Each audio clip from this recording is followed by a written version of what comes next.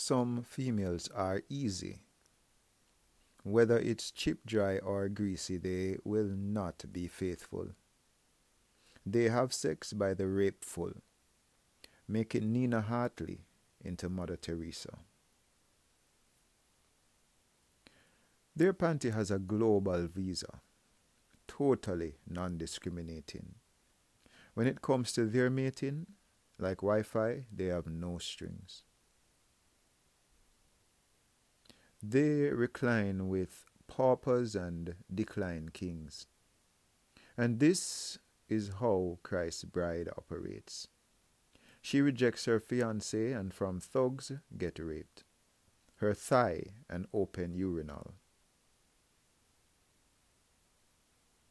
Her tricks are celestial. The visa stamps spiritual.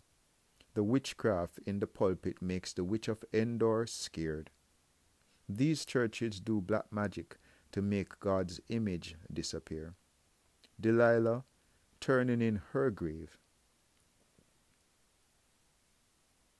Promiscuous clubs who shun being saved. Rebellion is their witchcraft, and false witness their richcraft. Their tithes and offerings the blood of saints. Cheating on Christ to live as ain'ts.